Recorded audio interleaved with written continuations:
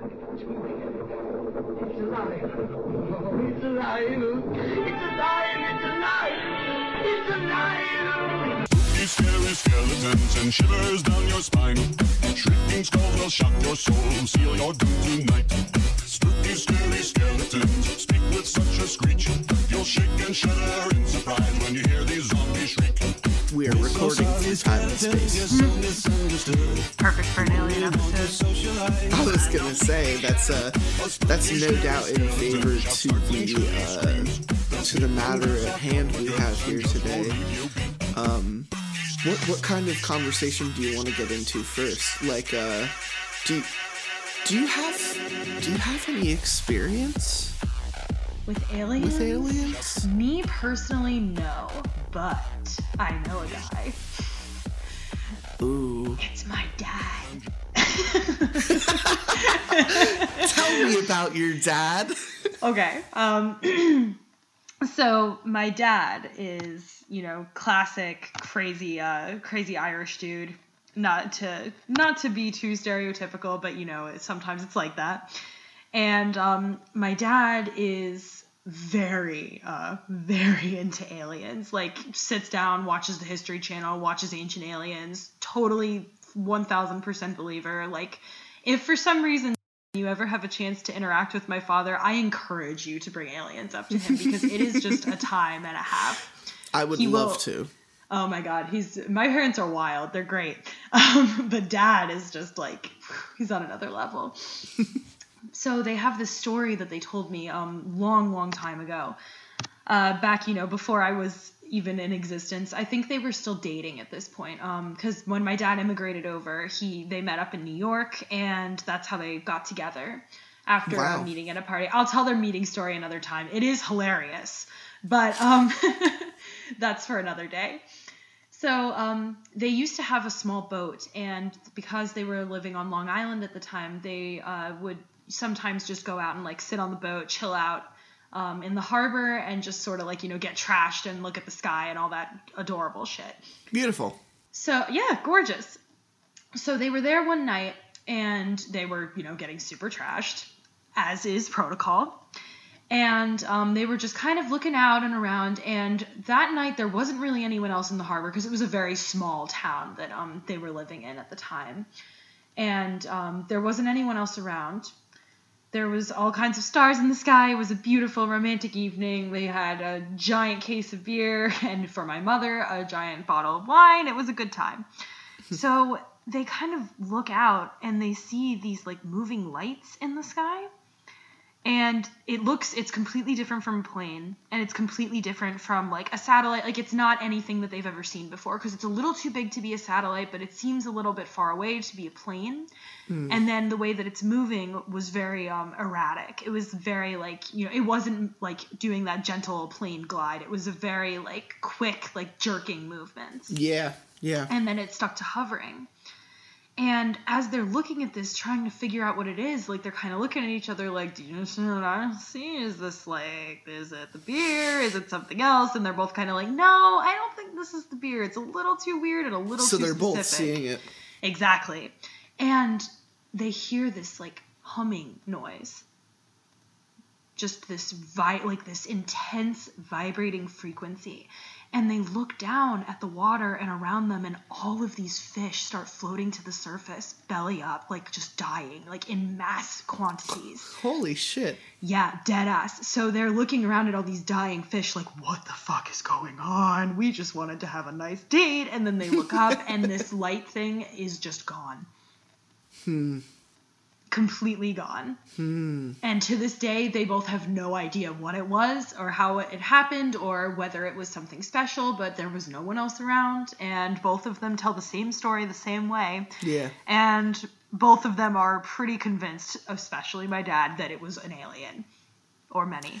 Wow. I know. Like, I'm listening to Last Podcast on the Left is doing Skinwalker Ranch over in Utah.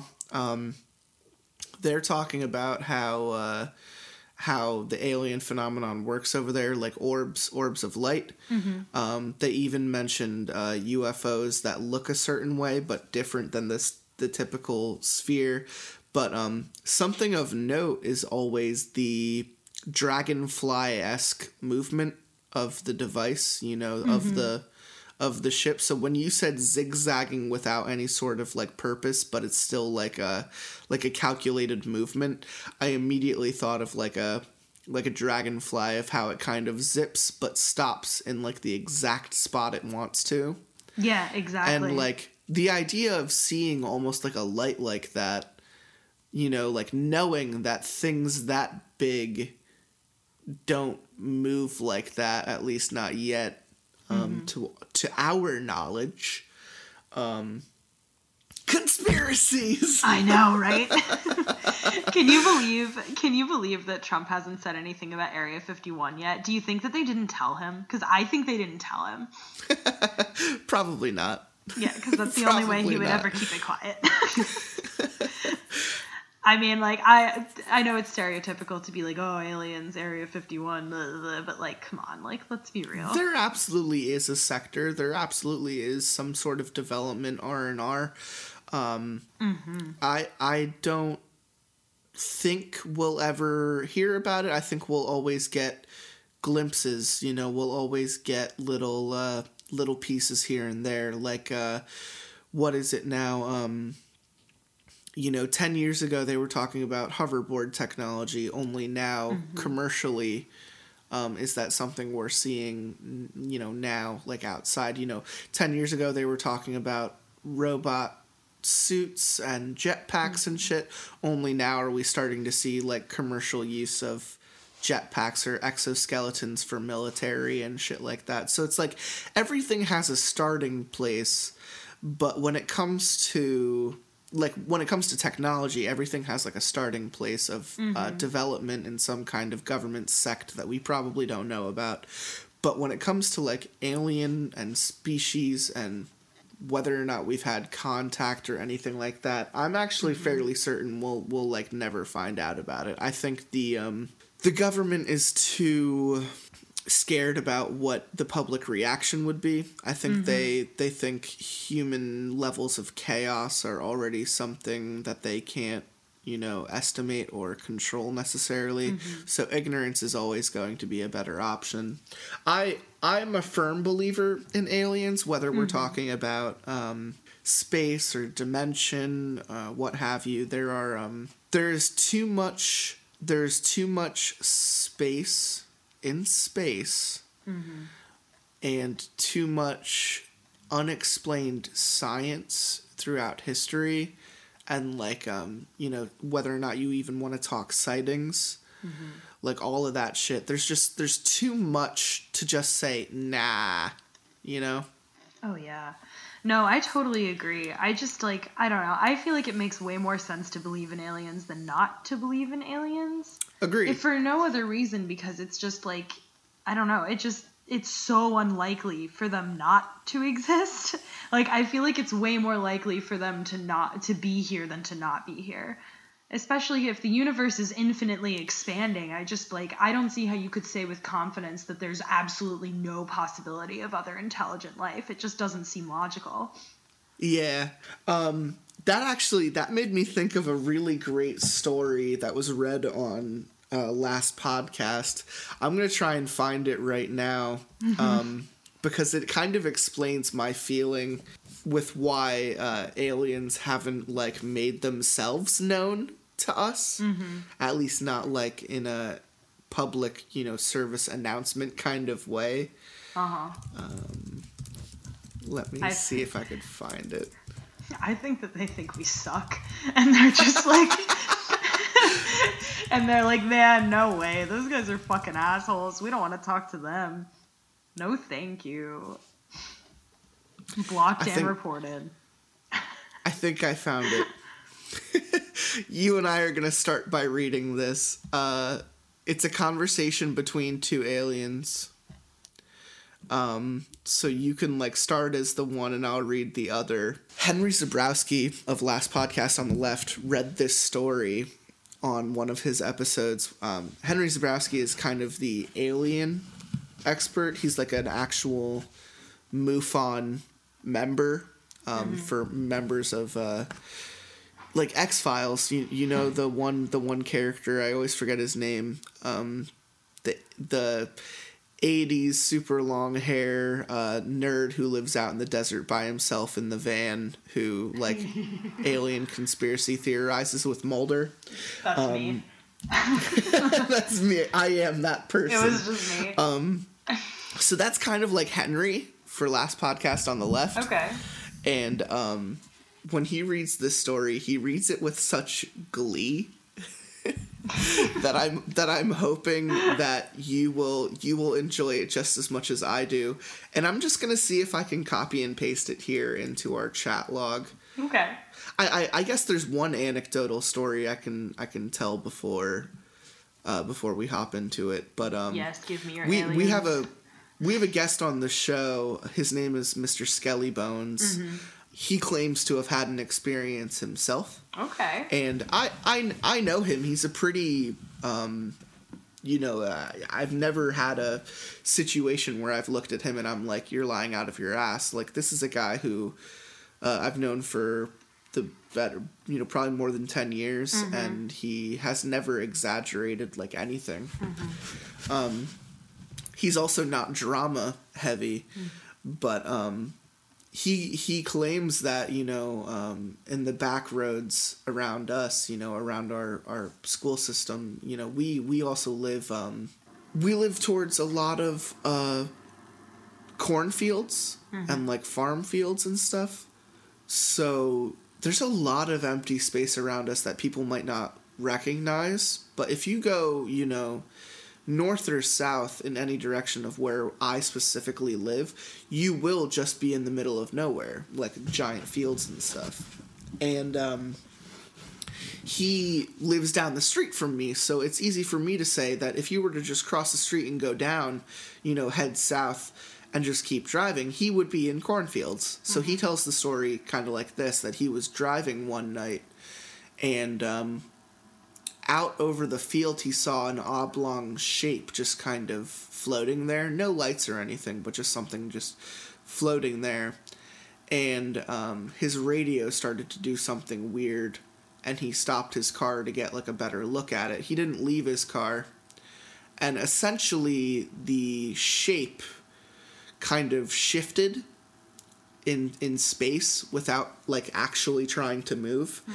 And it at one point got closer and closer to his car, and when he tried turning his car back on, it wouldn't start. And that's all he kind of remembers. This drive had to have been late at night, he said. He had some weed. He was driving home from a friend's house. So like he was, just like your pops, he was intoxicated, but like this isn't the type of person to embellish stories with me specifically. And he mentions that at one point the shape was directly above his car and he was too afraid to get out. And then at one point he kind of blinked and his car was able to turn back on. Wow. But when he turned his car back on, he was missing maybe, I don't know, 10 minutes of time. Okay, that's fucking fucked. Whoa.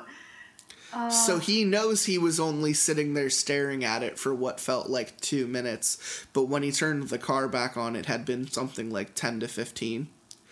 And he was like, that didn't make sense. And like when I remember he told me this story a long time ago, and I hope I'm not butchering it too much if he is listening, but he could always come onto an episode and explain it himself.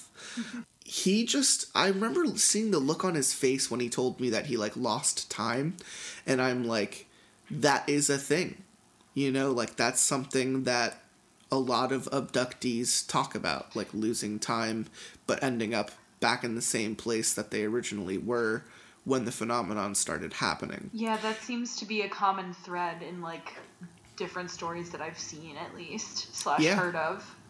Yeah.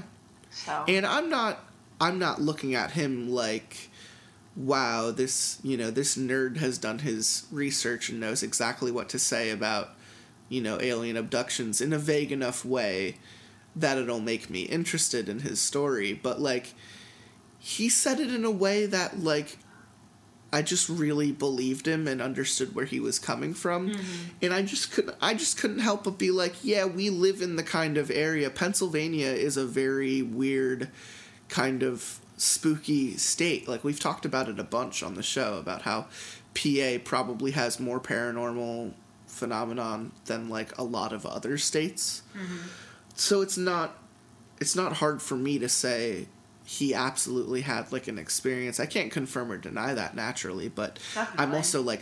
I'm also totally jealous because I'm the person who used to drive around late at night, you know, for no reason at all, you know, almost hoping that something like that would happen. So I was about to say hunting for aliens. I wouldn't say hunting for aliens. I would just say going on a real smoke run, you know, just like getting real fucking baked, putting on some good tunes, and then just driving around because I didn't want to be home and I didn't want to be like sober, you know. I didn't want to be around anyone, so I would just put on some great music, get super baked, and then go on a drive through those really rural and like pastoral settings around here. Definitely. And you can definitely drive like a full half hour before you hit the next city and only drive through like fields. Oh yeah. Like you can do that around me. And all of North Carolina's like that, so I feel you. No, having driven down there, I mean a lot more mountains heading down there, but like absolutely. I remember as a kid, my dad used to my dad's a real asshole.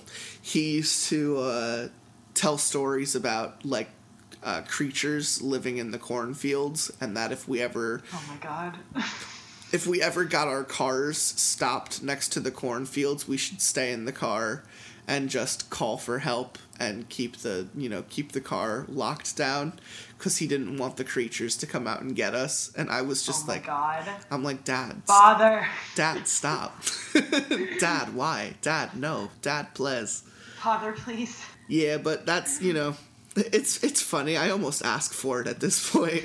Like, hey, aliens, come. You're like driving the car. Hey, aliens, come beam me up. I want to get the fuck out of here. I want to leave. Aliens, I think this is probably the funnier perspective that I've ever had on any of the other two Alien episodes, because on Alien episode 1, Extraterrestrial 1, I don't have the number, it's probably somewhere in the 60s, because this is episode, holy shit, many. Episode 124 with Cannibal Siren. Hi. Hi. Hi. Hi there. That's me. Make me sound like the dumbest bitch ever to be alive. No, never. Not at all. And when I did the first episode with our guest Crying Hawaiian, he loves aliens in the way that he's like absolutely terrified by them. Ah, yes. And wants to read convincing fiction about like scary shit happening. Spooky aliens. That's kind of fun. And then my second extraterrestrial episode was with Gnarly Charlie, and he's very optimistic. He likes to look at it from a science perspective, and he and I talked for a long time about Atlantis, about Roswell, about what that entire misconception was there. It absolutely was a weather balloon. They just couldn't say that because they didn't want things in the war, the Cold War, to change around for people to be copying our science. So they absolutely let people think that it was aliens because it was a better narrative at the time. Funny that aliens are the better narrative just once, you know. Well, during weird war times between two powerful governments, like, yeah, they'll pick anything to cover up what they're actually trying to do, which at the time was trying to create a technology to see if aircrafts were coming in our direction. They were trying to create, to sum it up very, shortly, they created a device in the water, in the ocean, back in the First World War to be able to tell when submarines are in the area and, like, coming towards us, to shoot missiles and shit. Yeah. So they wanted to take missiles and shit. Yeah. That's what Hitler called it, missiles and shit. Yeah, yeah. And when Operation missiles and shit. Yeah, absolutely. That's like every Friday night. Yeah. And when they tried to do the same thing for air to anticipate, people flying by and just dropping a bomb and leaving, they wanted something to kind of act as the same kind of home sensory to anticipate that movement. And essentially what they were doing was they were using the same technology from the ocean, but putting it on something that goes up into the air. And naturally, it doesn't work the same way. And then this weather balloon with weird tech on it crashes in the middle of, Bumblefuck Town, and everyone loses their goddamn minds, thinking it's aliens. So, really, really funny, and, that's... From a science-y perspective, Gnarly Charlie and I love to talk theories and, reasoning, and he's the kind of guy who I have actually, like, on acid, sat outside with him and just stared at the sky and talked about aliens for, like, 2 hours. So he was, like, the perfect person to have on an alien episode for the show. Oh, definitely. So I'm glad that you're just as enthusiastic... Definitely. About aliens, and that you even had some stories to bring to the table. Oh, yeah. Because my joke has always been, if you can ask an alien one thing, what would you ask it? Is this a question for me? I am asking you, yeah. What does the alien look like? What does... let's go with the standard either short or tall gray. Well... I am a big believer in consent, like, Me Too, Time's Up, all that good stuff, so I will ask for consent, and we will smash, ideally. Is this where I tell you the title of the episode is already planned, and I can tell you the title of this episode? Absolutely. Tell me the title of the episode. It's called Probe Me Daddy. You were really ready for me, huh? Oh, it's like I knew exactly what your answer was going to be. You did. You knew. I'm a little in Extraterrestrial 1, I had said that the one question I was going to ask was going to be how aliens get off. Because that's got to be some out-of-this-world shit. Yeah, we want to know. Science, right? It's for science. And Crying Hawaiian did not like my answer. He was like, out of everything, really? That's what you're most concerned about? Yes. And I'm like, yeah, absolutely. Yes, either that, or if they're alien drugs, is there anything that they recreationally use to get fucked up? Because I would definitely want to hit some space weed. I was about to say space weed, space LSD. Well, did you hear about that? That's actually kind of funny. We can talk about that. Did you hear about the one debris? So they found some debris in space recently. Mm-hmm. This is not a joke. This is actual shit for people listening to the episode. I think I know what you're about to say, actually. Go on. Yeah, they found debris in space with very trace amounts of THC. Wow. So aliens are up there getting blasted and not hanging out with us. They're getting blasted off space rocks. What a bunch of assholes. This sucks. They aren't even sharing. They're like pretending they aren't there. You know what human beings are? We're the guy who comes to the door during the house party and knocks, and everyone gets real quiet and turns off all the lights and turns off the music, and they're like, shh. They're like, don't tell that guy. We don't want him here. He's going to kill the whole vibe. You can't let the humans in. Don't let the humans in. They're going to kill the whole vibe. The party will be ruined. Like, don't fucking do it. I'm looking at you, Jerry. Don't fucking do it. Don't say anything. I don't care how cute you think they are. You know what happened the last time we let a human in the party? You remember what happened last time? They came in and they just screamed the whole time. They said, "Where am I? What's happening? What is this? It fucking sucked, man. No one gives a shit ruined about the whole their party. feelings. All that we wanted to do was fuck. Yeah, what a load of bullshit. God. And then they lock the door, and then we give up and go away, and then they're like, and then they're going to pull another Roswell, but for real this time later. So, after finding out that there was trace lines of THC in space rocks, I basically came... this was after... This has been recent, like in the last, I would say 2 to 3 weeks, like I've heard about that. Mm-hmm. So, like, Extraterrestrial 1 and 2 have already happened in the last, like, year. Those episodes, somewhere in the 60s and 70s. It's been a long time since we've done an Alien episode, because I've been waiting to do it with you. And, your last episode, we needed to do something else. So, your episode, I think it's 98, needed to be something before we do Aliens. And so now we're doing your Alien episode 3. I find out that space rocks have fucking THC in them. Now I know how the aliens get fucked up, and now I'm jealous that I'm, not doing it with them. Having read this story before, I can be the one who is describing this stuff. All right, I'm excited. Let's go. So this story, no doubt, most popular for being read on one of the Creepypasta episodes on Last Podcast on the Left. I did get this story from their episode, but I also want to read it on our show because we actually have guests to read stories with and change dialogues and do stuff. So this story is called "They're Made Out of Meat." And it goes a little something like this. They're made out of meat. Meat. They're made out of meat. Meat. There's no doubt about it.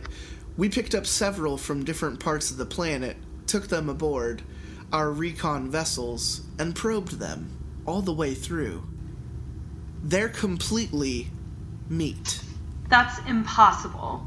What about the radio signals? The messages to the stars? They use the radio waves to talk, but the signals don't come from them. The signals come from machines. So who made the machines? That's who we want to contact. They made the machines. That's what I'm trying to tell you.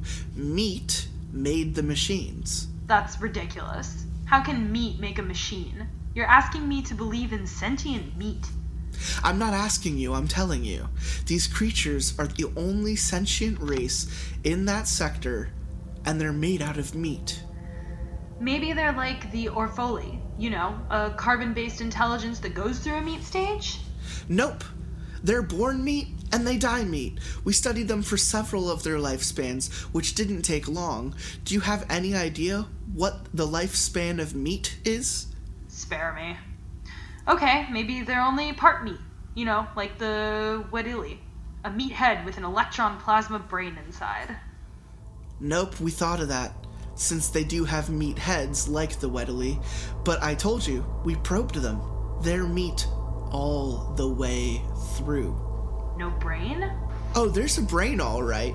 It's just that the brain is made out of meat. That's what I've been trying to tell you. So, what does the thinking? You're not understanding, are you? You're refusing to deal with what I'm telling you. The brain does the thinking. The meat. Thinking meat? You're asking me to believe in thinking meat? Yes, thinking meat, conscious meat, loving meat, dreaming meat. The meat is the whole deal. Are you beginning to get the picture, or do I have to start all over? Oh my god, you're serious then. They're made out of meat? Thank you. Finally, yes, they are indeed made out of meat, and they've been trying to get in touch with us for almost 100 of their years. Oh my god. So, what does this meat have in mind? First, it wants to talk to us. Then I imagine it wants to explore the universe, contact other sentiences, swap ideas and information, the usual. We're supposed to talk to meat. That's the idea. That's the message they're sending out by radio. Hello, anyone out there? Anybody home? That sort of thing. They actually do talk then. They use words, ideas, concepts? Oh yes, except they do it with meat. I thought you just told me they use radio. They do, but what do you think is on the radio? Meat sounds. You know how when you slap or flap meat, it makes a noise? They talk by flapping their meat at each other. They even sing by squirting air through their meat. Oh my god, singing meat? This is altogether too much. So what do you advise? Officially or unofficially? Both. Officially, we are required to contact, welcome, and log in any and all sentient races or multi-beings in this quadrant of the universe without prejudice, fear, or favor. Unofficially, I advise that we erase the records and forget the whole thing. I was hoping you would say that. It seems harsh, but there is a limit. Do we really want to make contact with meat? I agree 100%. What's there to say? Hello, meat. How's it going? But will this work? How many planets are we dealing with here? Just one. They can travel to other planets in special meat containers, but they can't live on them. And being meat, they can only travel through sea space, which limits them to the speed of light and makes the possibility of their ever making contact pretty slim. Infinitesimal, in fact. So we just pretend there's no one home in the universe. That's it. Cruel. But you said it yourself. Who wants to meet meat? And the ones who have been aboard our vessels, the ones you probed, you're sure they won't remember? Yeah, they'll be considered crackpots if they do. We went into their heads and smoothed out their meat, so we're just a dream to them. A dream to meat. How strangely appropriate that we should be a meat's dream. And we marked the entire sector unoccupied. Good. Agreed, officially and unofficially. Case closed. Any others? Anyone interesting on that side of the galaxy? Yes, a rather shy but sweet hydrogen core cluster intelligence in a Class 9 star in G445 zone was in contact with 2 galactic rotations ago. Wants to be friendly again. They always come around. And why not? Imagine how unbearably cold the universe would be if one were all alone. Oh, damn. So that made you sad? Yeah, it made me sad. I was like, aw. I thought it would make you laugh. But it's exactly what I said, though. Where that guy at the party, they saw us knocking at the door and they locked it. That's exactly the same thing. We're the Jehovah's right. Witnesses of the universe. Which is why I thought you would enjoy that story. I just like the idea that, like, yeah, we're pretty much meat sacks, right? Oh yeah, without a doubt. I am a sack of meat. Oozing sack of meat. Lately I've just been complaining to people about, like, my meat not working.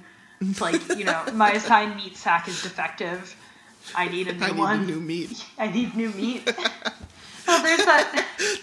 That's what my profile on Tinder says. Really?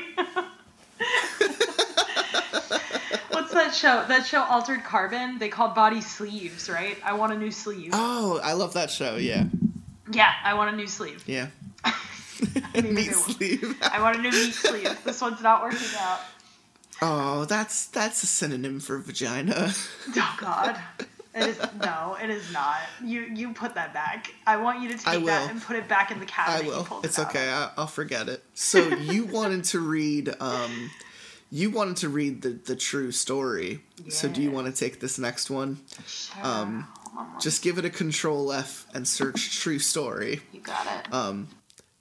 This next story is called Strange Gliding Object, which I'm hoping kind of turns out like my buddy Skelly Bones' story.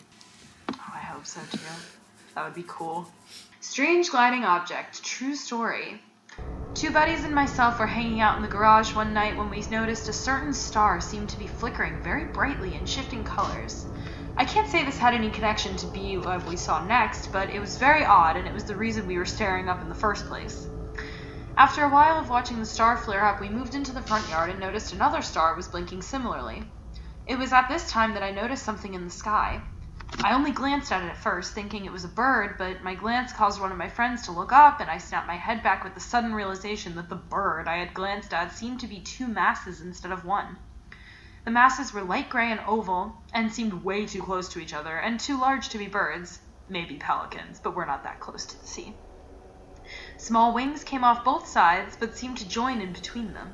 No head was visible at the front end of the oval. Definitely not pelicans. This guy really likes pelicans. I'm glad that he's using a process of elimination. I'm very proud. The wings did not appear to move, but the object glided along the ground. The object glided along at around 30 or 40 miles per hour, or at least a fast speed for a bird. It was gliding at about the height of the telephone poles plus another half pole.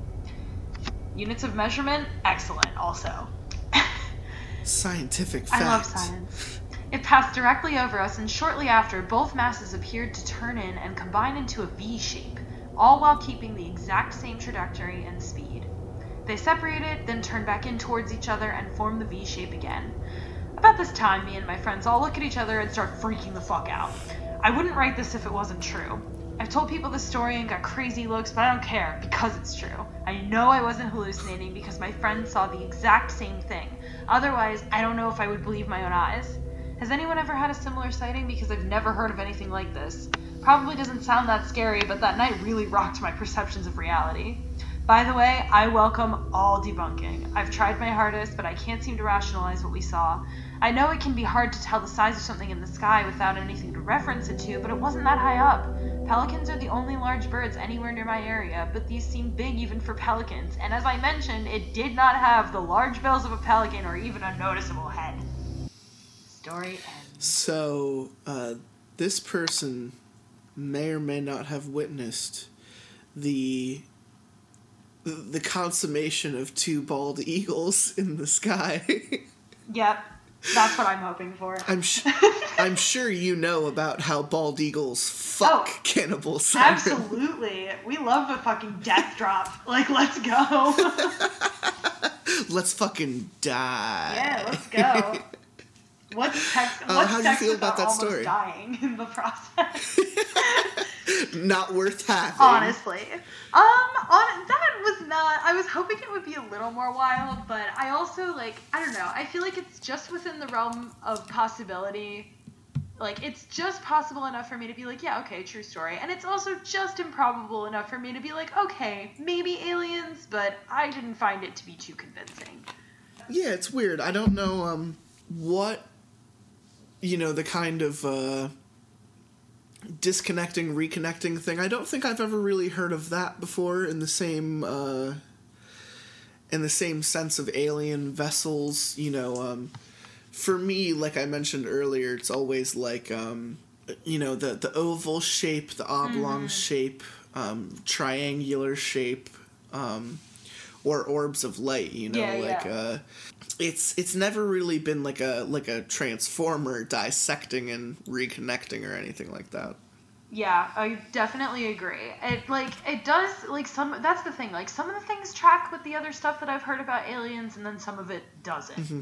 So, but I did like that at the end he was like, listen, I know this sounds stupid, and I was like, okay, if you're willing to at least be like, yeah, this sounds dumb. Yeah, then I'm a little more inclined to be like, okay, maybe. But I don't know. Some people are very convincing. I want to see the title list. I want to pick one from that list. Awesome. I want to go with another one that is kind of like what we just read. Sticking to the same vein, this one's called My Manager's Story. Okay. This is also from Reddit No Sleep. Preloader, my manager is a funny fellow, but sometimes he can just be straight out weird. Not in a creepy floats around the room kind of way. That's like my ex-girlfriend. But at any given moment, he can have a bipolar moment and do anything. And being bipolar, I know what he means. And what he means is lose his shit.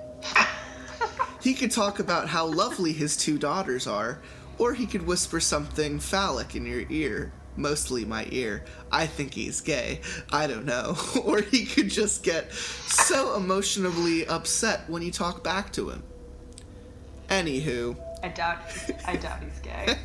He's just sensitive. Straight dudes. Yeah.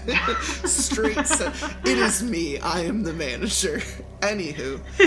He showed me this pretty cool game called Haven and Hearth.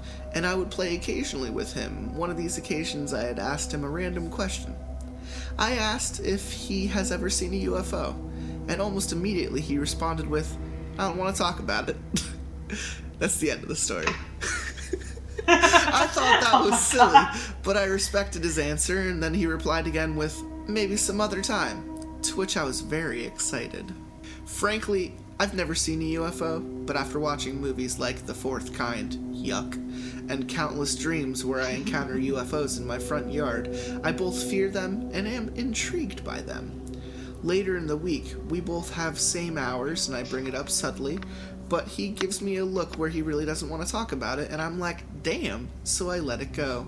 But then once again, when I think it's a lost cause, he just starts me this random-ass story. I once lived with a buddy of mine in Michigan, in a secluded little town. Now I only stayed with him for a week because I was visiting him since he had been a longtime friend before we strayed apart.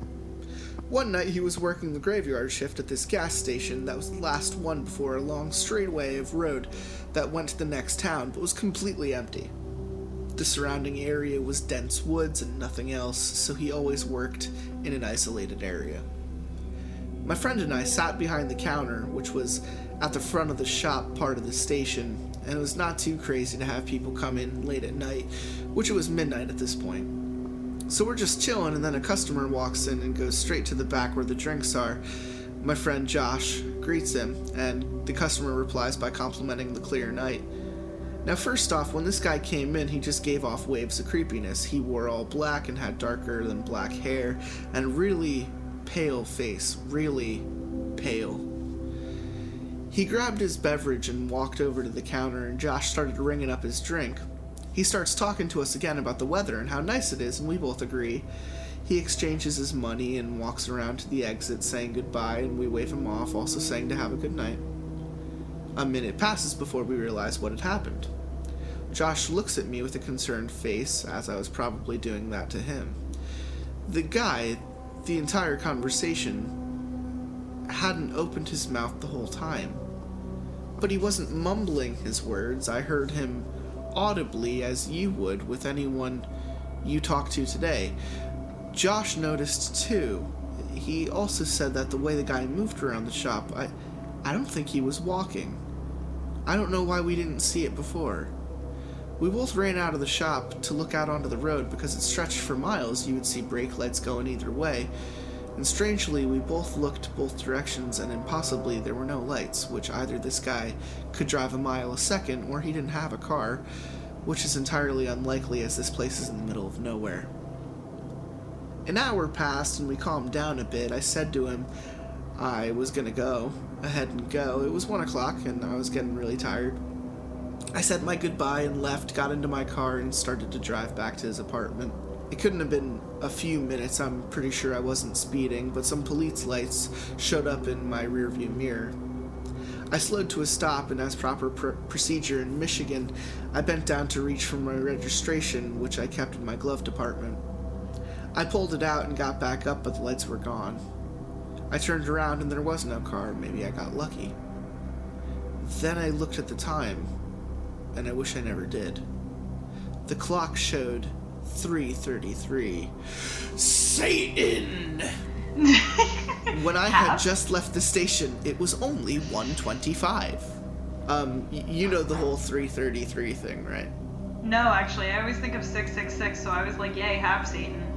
Well, that's the thing. You can't get to 6:66 o'clock, so people always claimed that 3:33 is the closest to it, which is why people claim that, like, the witching hour is actually, like, 3 a.m.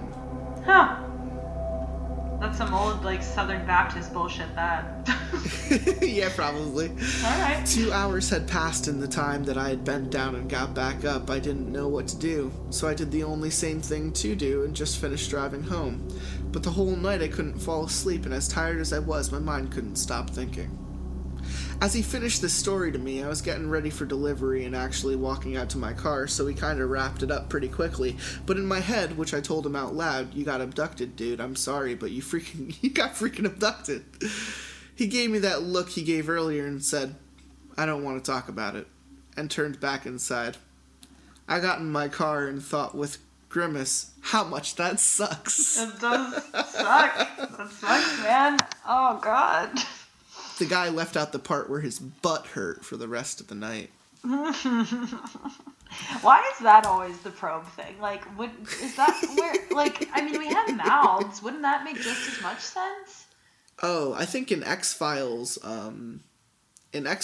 Scully's probe is in, like, her back or something. Yeah, it was nasty.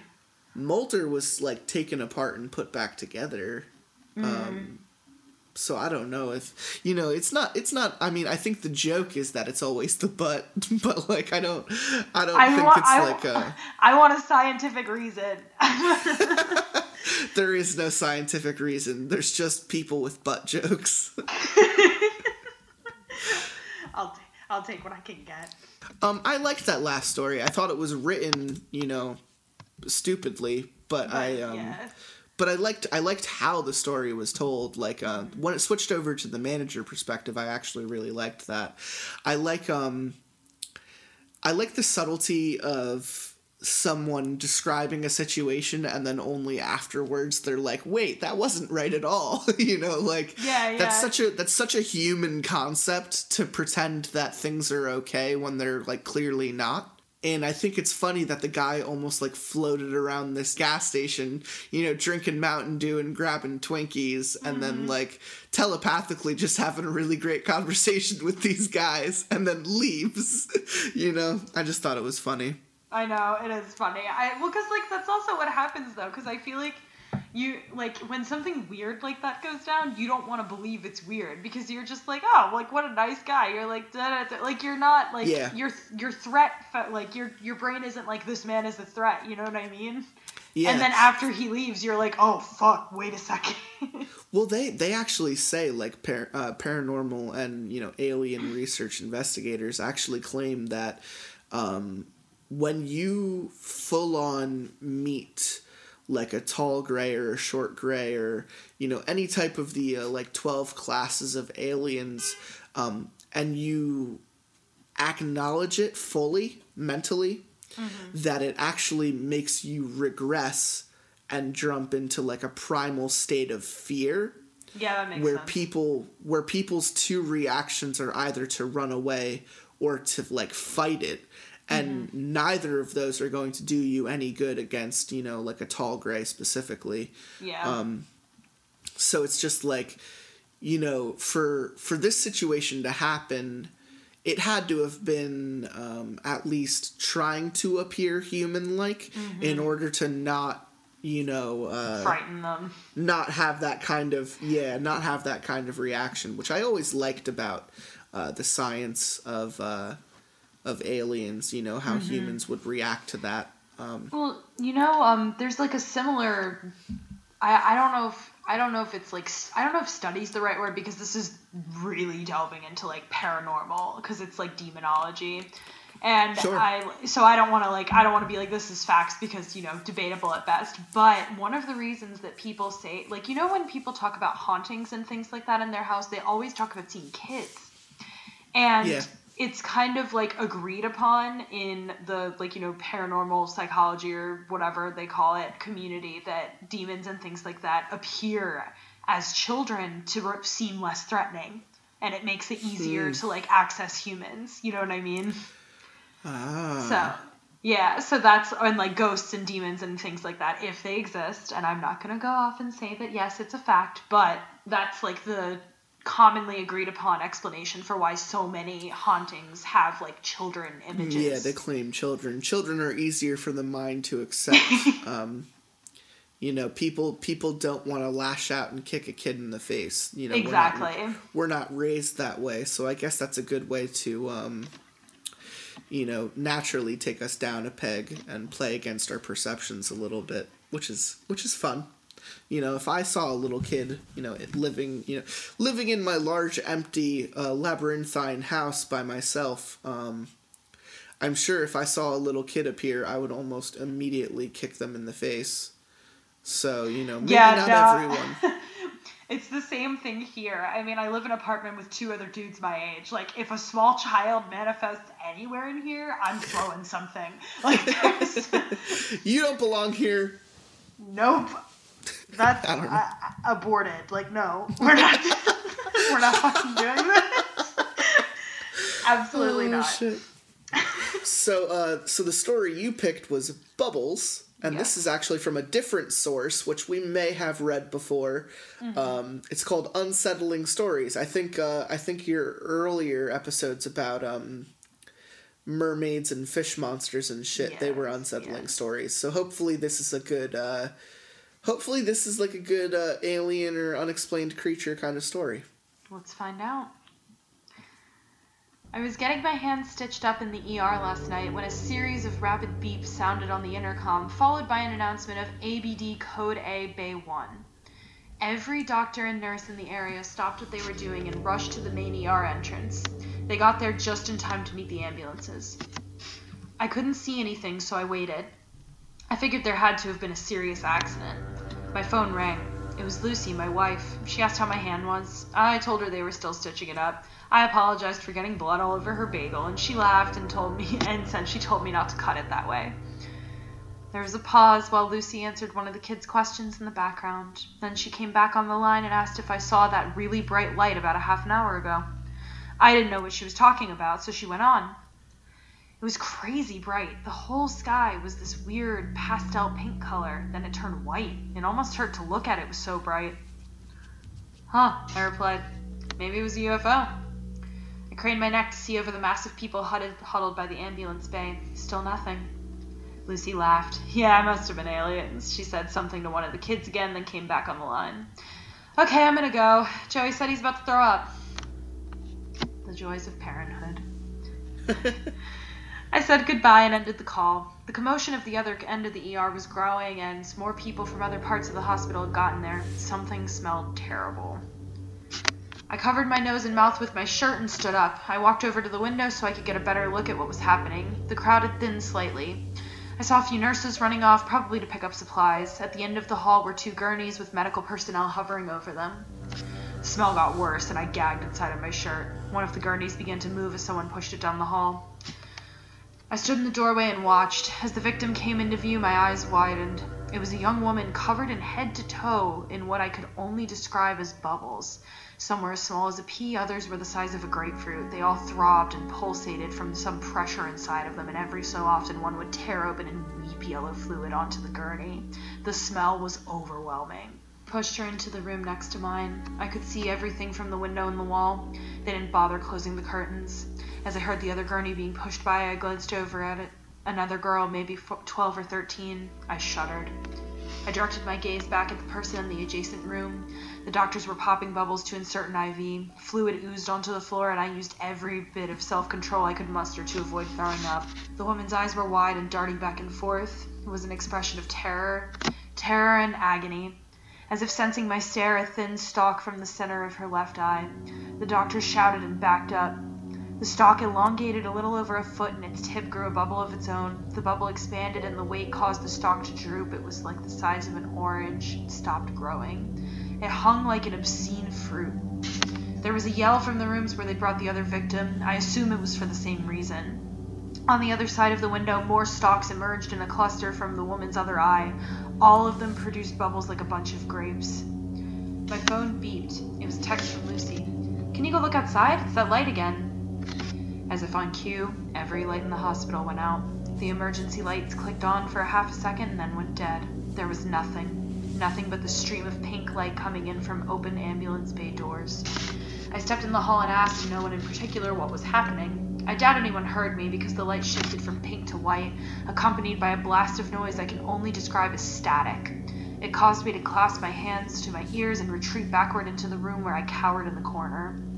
I saw shadows passing in front of the white light reflecting off the floor, bizarrely shaped shadows. They moved in a way that was both jerky and fluid, like jelly suspended on bone. The shadows darkened as whatever was making them got closer.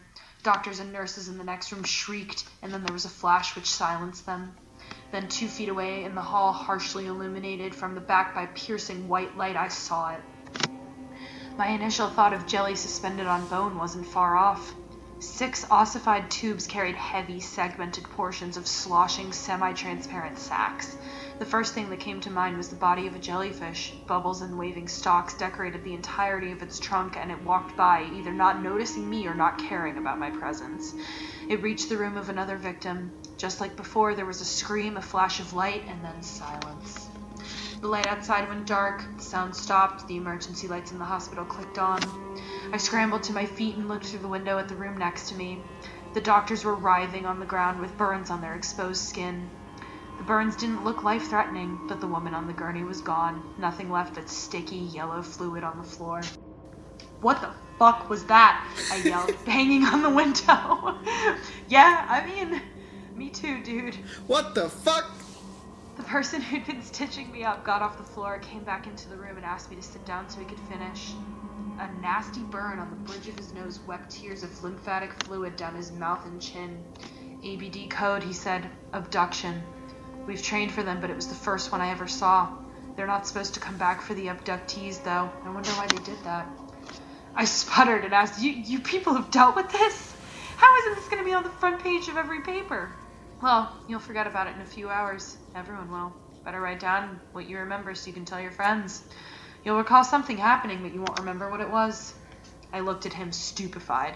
So how can you train for something like that? And how do you know it was your first one if you can't remember? He shrugged. It's just what I was told, and a good point about that other thing. He paused, and I saw a series of nearly invisible, faded scars around his hairline. He smiled and nodded. A very good point. Wow. I like that a lot. Yeah, that was good. That was gross. That was like some good writing. Yeah, Unsettling Stories always has this way to bring like visceral creepiness to your mind. You know, the way that they use adjectives and certain words that we don't use in our daily vocabulary. Mm-hmm. You know, just like stalks, you know, thin stalks erupting from the eye. I was just like, growing like grapefruits, like, ugh. Yeah, no thanks. I hate no thanks. that. I also, like that a lot, though. Have you ever seen, did you ever go to the Mutter Museum in Philly and see the soap lady? Yeah. Reminds me of her. Is that what you thought about? Yeah, that's what I was picturing when they were talking about all the oozing bubbles and shit like that. I was like, ugh. For me, when I was a kid, I had a really bad run-in with poison ivy. Ooh. And it got to the point where like my hand was covered with bubbles at one point, and I needed to go to the doctor to have the bubbles popped and drained. And it's like a serious allergic reaction to poison ivy. Yeah. And I remember having on my pinky specifically, right below my nail, you know, the bubble almost the size of my thumb's like nail, just coming up off of my pinky.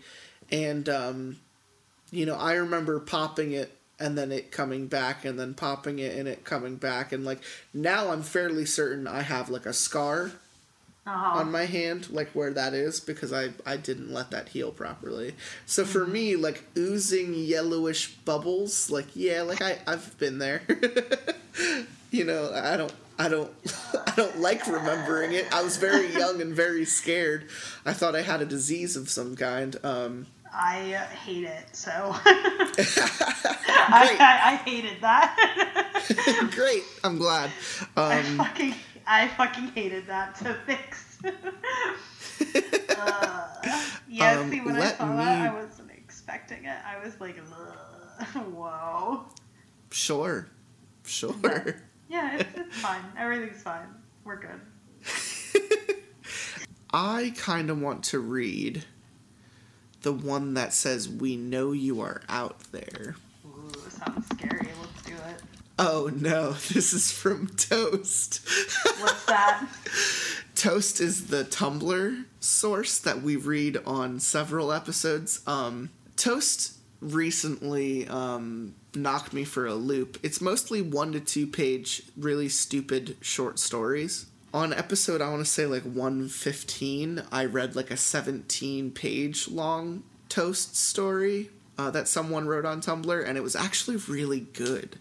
So, excuse me. I hope this goes one of two ways. You know, I hope if it's stupid that it buys into itself so that I could have fun with it. Or Yes. if it's good, I hope that it really it's paced well, it's written well, yeah, like it hits all the right checkpoints. So this one is called We Know You Are Out There, and this one is from Toast, which stands for The Other Side Tumblr, which I am actually, I don't think it exists anymore, so... Tumblr's kind of a slowly dying social media platform, so yes, not surprised. Yes. Yeah, me neither. At this point, you know, we've been reading them ever since, you know, the very early on the show 2 years ago. So I think somewhere in the last year, the Tumblr just, you know, it doesn't exist anymore. We made a mistake. That is the simple, undeniable truth of the matter, however painful it may be. The flaw was not in our observatories, for those machines were as perfect as we could make, and they showed us only the unfiltered light of truth. The flaw was not in the predictor, for it is a device of pure, infallible logic, turning raw data into meaningful information without the taint of emotion or bias.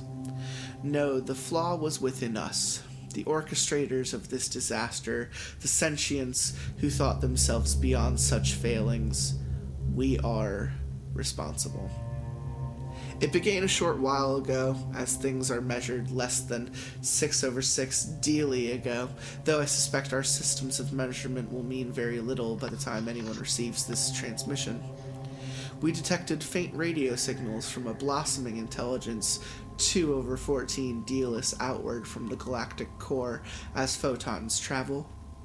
At first, crude and unstructured, these leaking broadcasts quickly grew in complexity and strength, as did the messages they carried. Through our observatories, we watched a strife of violence, populated by a barbaric race of short-lived, fast-breeding vermin. They were brutal and uncultured, things which stabbed and shot and burned each other with no regard for their life or purpose. Even their concepts of art spoke of conflict and pain. And that reminds me of a really fun shirt I wanted to buy where it's like an alien smoking a cigarette and it says, "But is it art?" And I really want to get that shirt. It's a self-portrait. You should, isn't that just you? But is it art? Yeah, absolutely. I wish I had it back for those critiques, you know? I would wear it on critique day. But is it art? You're right. They I should have divided- thought more critically about my outfits for critique. I wish I dressed more French on critique days. We could have worn matching berets. We fucked up. Oh, I would have hated it and loved it at the same time. They divided themselves according to some bizarre cultural patterns and then set their industry to the cause of death. Woo! Yeah, sounds right. They terrified us. But we were older and wiser and so very far away, so we did not fret. Then we watched them split the atom and breach the heavens within the breadth of one of their single short generations, and we began to worry. When they began actively transmitting messages and greetings into space, we felt fear and horror. Their transmissions promised peace and camaraderie to any who were listening, but we had watched them for too long to buy into such transparent deceptions. They knew we were out here, and they were coming for us. The orchestrators consulted the predictor, and the output was dire. They would multiply and grow, and flood out of their home system like the uncountable tide of devourer worms, consuming all that lay in their path. It might be 6/8 dealus, but they would destroy us if left unchecked. With aching carapaces, we decided to act and sealed our fate. The gift of mercy was 8/4 strides long, with a mouth 2/4 that, in diameter, filled with many 4/4 weights of machinery, fuel, and ballast. It would push itself up to 2/8 of light speed with its onboard fuel, and then begin to consume interstellar primary element 2/2 to feed its unlimited acceleration. It would be traveling at nearly light speed when it hit, they would never see it coming. Its launch was a day of mourning, celebration, and reflection. The horror of the act we had committed weighed heavily upon us all. The necessity of our crime did little to comfort us. The gift had barely cleared the outer comatory halo when the mistake was realized, but it was too late. The gift could not be caught, could not be recalled or diverted from its path. The architects and work crews, horrified at the awful power of the thing upon which they had labored, had quietly self-terminated in droves, walking unshielded into radiation zones, neglecting proper null pressure, safety, or simple casing their nutrient consumption until their metabolic functions stopped. The appalling cost in lives had forced the orchestrators to streamline the gift's design and construction. There had been no time for the design or implementation of anything beyond the simple, massive engines and the stabilizing systems. We could only watch in shame and horror as the light of genocide faded in infrared against the distant void. They grew and they changed, and in a handful of lifetimes they abolished war, abandoned their violent tendencies, and turned themselves to the grand purpose of life and art. We watched them remake first themselves and then their world. Their frail, soft bodies gave way to gleaming metals and plastics. They unified their people through an omnipotent communications grid and produced art of such power and emotion the likes of which the galaxy has never seen before, or again, because of us. They converted their home world into a paradise by their standards, and many 10/6 of them poured out into the surrounding system with a rapidity and vigor that we could only envy. With bodies built to survive every environment from the day-lit surface of their innermost world to the atmosphere of their largest gas giant and the cold void in between, they set out to sculpt their system into something beautiful. At first, we thought them to be simple miners, stripping the rocky planets and moons for vital resources, but then we began to see the purpose of their construction, the artworks carved into every surface, and traced across the system in glittering lights and dancing fusion trails, and still, our terrible gift approached. They had less than 2/2 DLE to see it, following so closely on the tail of its own light in that time, oh so brief even by their fleeting lives, more than 10/10 sentience, prepared for death. Lovers exchanged last words, separated by worlds in the tyranny of light speed. Their planet-side engineers worked frantically to build sufficient transmission to upload countless masses with the necessary neural modification, while those above dumped lifetimes of music and literature from their databanks to make room for passengers. Those lacking the required hardware of the time to acquire it consigned themselves to death, lashed out in fear and pain, or simply went about their lives as best they could under the circumstances. The gift arrived suddenly, the light of its impact visible in our skies, shining bright and cruel even to the unaugmented ocular receptor. We watched and we wept for our victims, dead so many dealists before the light of their doom had even reached us.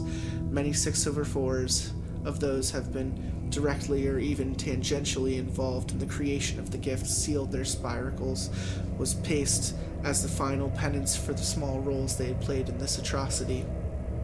The light dimmed, the dust cleared, and our observatories refocused upon the place where their shining blue world had once hung in the void and found only dust and pale gleam of an orphaned moon wrapped in a thin burning wisp of atmosphere that had once belonged to its parent.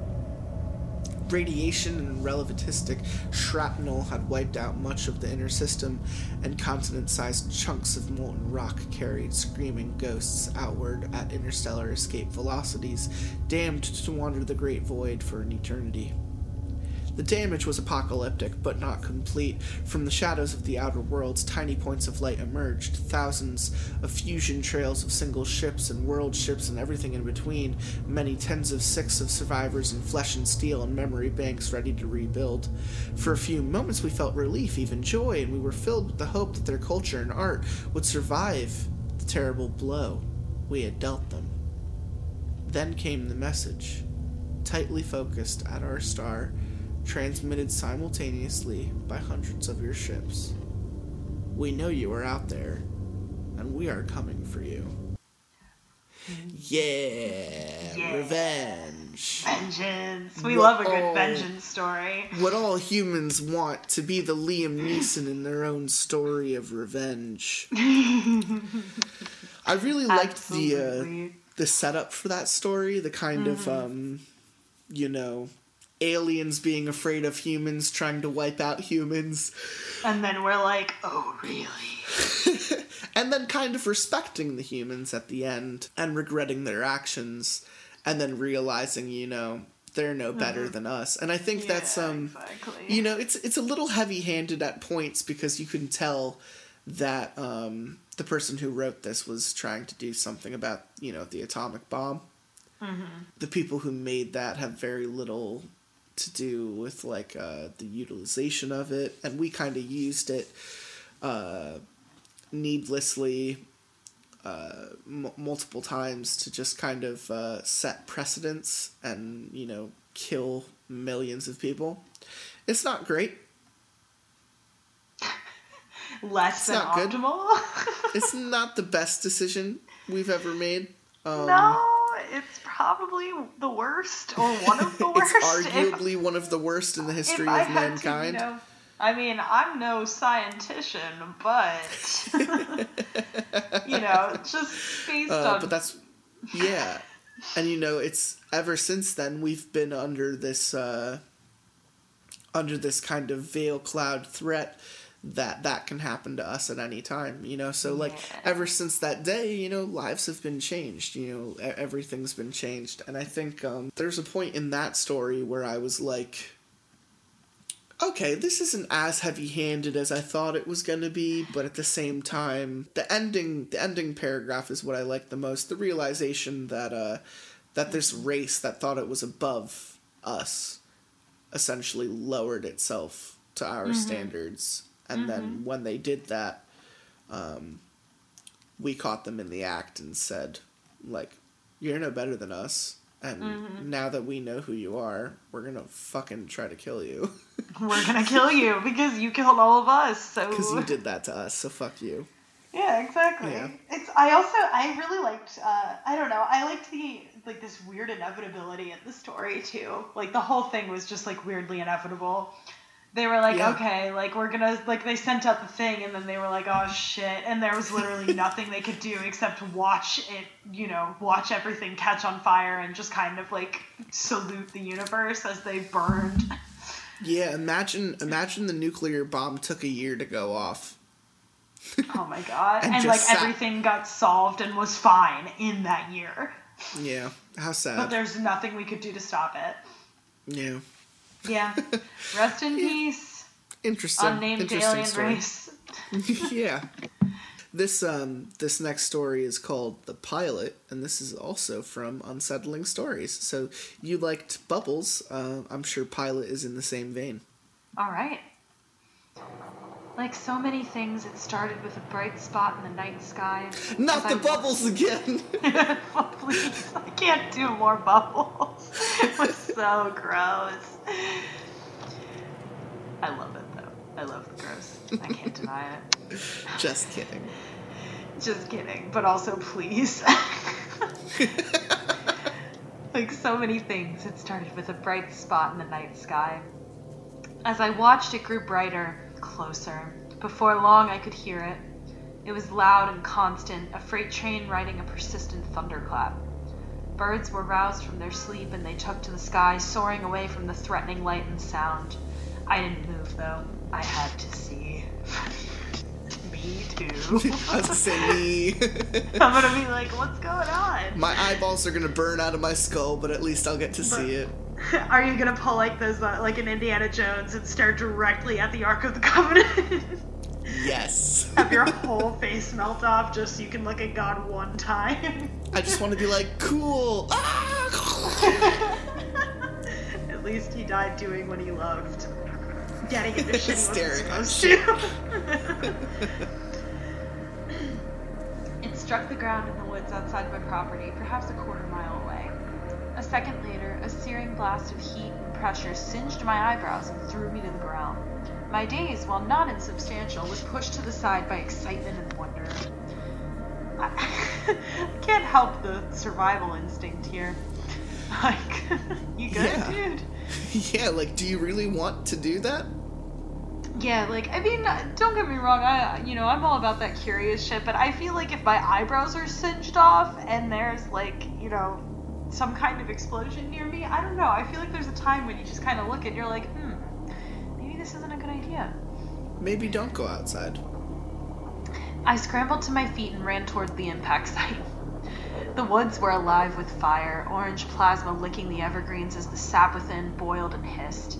I passed the charred bodies of squirrels and deer as I darted around the hottest spots of quickly dying flames. Before long, I was there. The crater was about as wide and deep as a backyard swimming pool. At its center was a red rock, bright red, fire engine red. Its color wasn't from the heat, I noticed with some surprise, as feathery rime crept with fractalic persistence over its exposed surface. For a moment, there was no sound. I peered into the crater and watched the rime crawl up the rock, wondering how ice could form so close to the still smoldering brush and dirt alongside it. On the other side of the object, out of my view, a sliver of yellow light flashed. Before I could go around to investigate, a crack spread on the surface of the rock. Dazzling, hypnotic sparkles of yellow and green filled my eyes. I woke up on the forest floor at some point in the morning. The fires were out. Whatever had been in the crater had crumbled to dust. Without any knowledge of how I'd lost consciousness, I felt fear tickle the back of my neck. Now, only now, this guy's afraid. No, it's just that time I looked at my watch and it's time to be afraid now. It's fear time. It's scary time. Almost as quickly as it started, though, the feeling evaporated. All my concern evaporated. For the first time in my 40 years of life, I felt wonderful, at peace.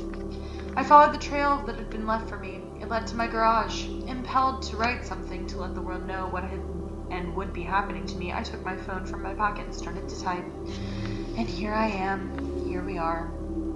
I hadn't noticed the gossamer thin tendril stretching from my forehead to the pilot until we officially met. Its eye stalks perked upon seeing me enter the garage, and it extruded newer, thicker filaments from its bulk to greet me. They stopped at my clothes, slapping weakly and wetly against the fabric until I got the message and stripped them off. Unhindered, the finger-thick filaments, now perhaps tendrils, pushed into me. Oh God, we're getting it. We're doing Is this it. happening? Whoa, consent, please. It sounds like he's consenting. I tasted guess. the cosmos with my skin, and every exposed surface of my body sang in an electric choir of caress nerves. Oh. Let them know how it feels, the pilot whispered in me. Oh my god. The sensation was that I picked the right story. This is God. Yes, you did. Yes, you I did. call it shit God. The sensation was that of being licked by 10,000 tongues, if 10,000 tongues were emissaries of 10 billion galaxies. I felt stars blink into existence on my chest and detonate in supernovae chaos upon my hands and feet. Pulsars fondled my shoulders while civilizations discovered fire and tamed the atom on my cheeks and under my scalp. They used the word fondled. God damn, like that's... If I ever have an orgasm like that, like, I think I'll be good to go. Like, I mean... A bullet to your brain is the only cooldown from that, because there's gonna be honestly, nothing better. I don't think he's ever gonna come back from it. Have them come to us so we can let them feel the pilot breathe throughout me. I dialed 911 and sighed the words "officer" down at 133 Rural Route 5. It didn't take long. The pilot kissed each one with its tendrils the moment they arrived. The stellar choir of skin and taste grew by 9. The pilot, too, had grown. It filled the entirety of the garage, its filaments and tendrils and tentacles poking and pouring out of windows and doorways. The ground grew slick with its excretions. We stood, we stand, inside, all connected, all consumed and all consuming, all feeling. More calls have been made and our network of flesh will only increase. The pilot is gifting us with poetry to swallow, concepts that can only be understood once they've been tasted, once they've been digested, once they've been incorporated. It is with a fleeting sense of loss that I recall the man who I'd been, a man who just last night succumbed to his fervid curiosity and ran toward the fire. Never once did he care about being burnt, never once did he worry about what may happen, and now he is here. Now I am here, now we are here. It was his desire to learn, and now he knows everything. The pilot has broken through the roof of the garage and is towering above the forest. It tells me if I were to measure, it would be a mile. 1 mile of the pilot stretching like a gray-green obelisk through the cosmos which birthed it. More sirens puncture the tranquility of our home on the outskirts of the forest. Soon they will stop. The pilot can now reach aircraft with its tendrils, which have grown strong enough to break through. All those bodies inside are now with us. We all taste stars, we all bathe in radiation and fling ourselves towards the expanding borders of the universe in simultaneous orgasm. The pilot whispers he is 20 miles tall now. Depending where you are, if you look outside, you might see it. If you do, don't be afraid. Don't be anxious. Just feel the one final moment of your loneliness, of your solitude, then open your windows, smile, and wait. It's time for you to meet the universe. Jesus Christ. Jesus fucking Christ. Well, that was the best piece of literature I've ever read. I don't know about you. But Nobel Peace Prize, Oh my God. I think Pulitzer Prize, like, let's go. Jesus Christ. It's been a time. That's amazing. Wow. That's just amazing. Even, like, you know, they did everything except use the word. And then the third to last paragraph, they were like, oh yeah, it's a fucking orgasm. They were like, orgasm. Nope, we will control humanity. Why does this happen on your episodes? Why? I mean, I don't know. Is it a I'm me okay thing or is with it a it. you I'm thing, just Justin? wondering. Like, I didn't plan this, so I just want to know why.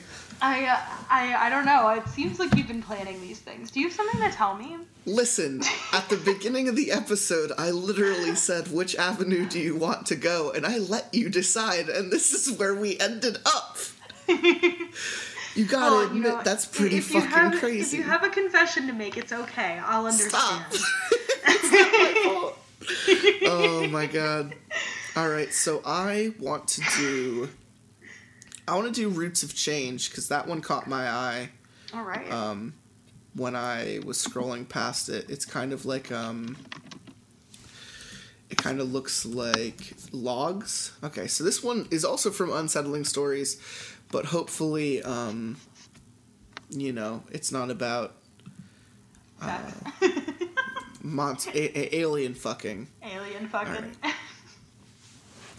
Right. Maybe it will. Who knows? Who knows at this point? Roots of Change, Unsettling Stories. November 19th, 2016. The lights in the sky were a diversion.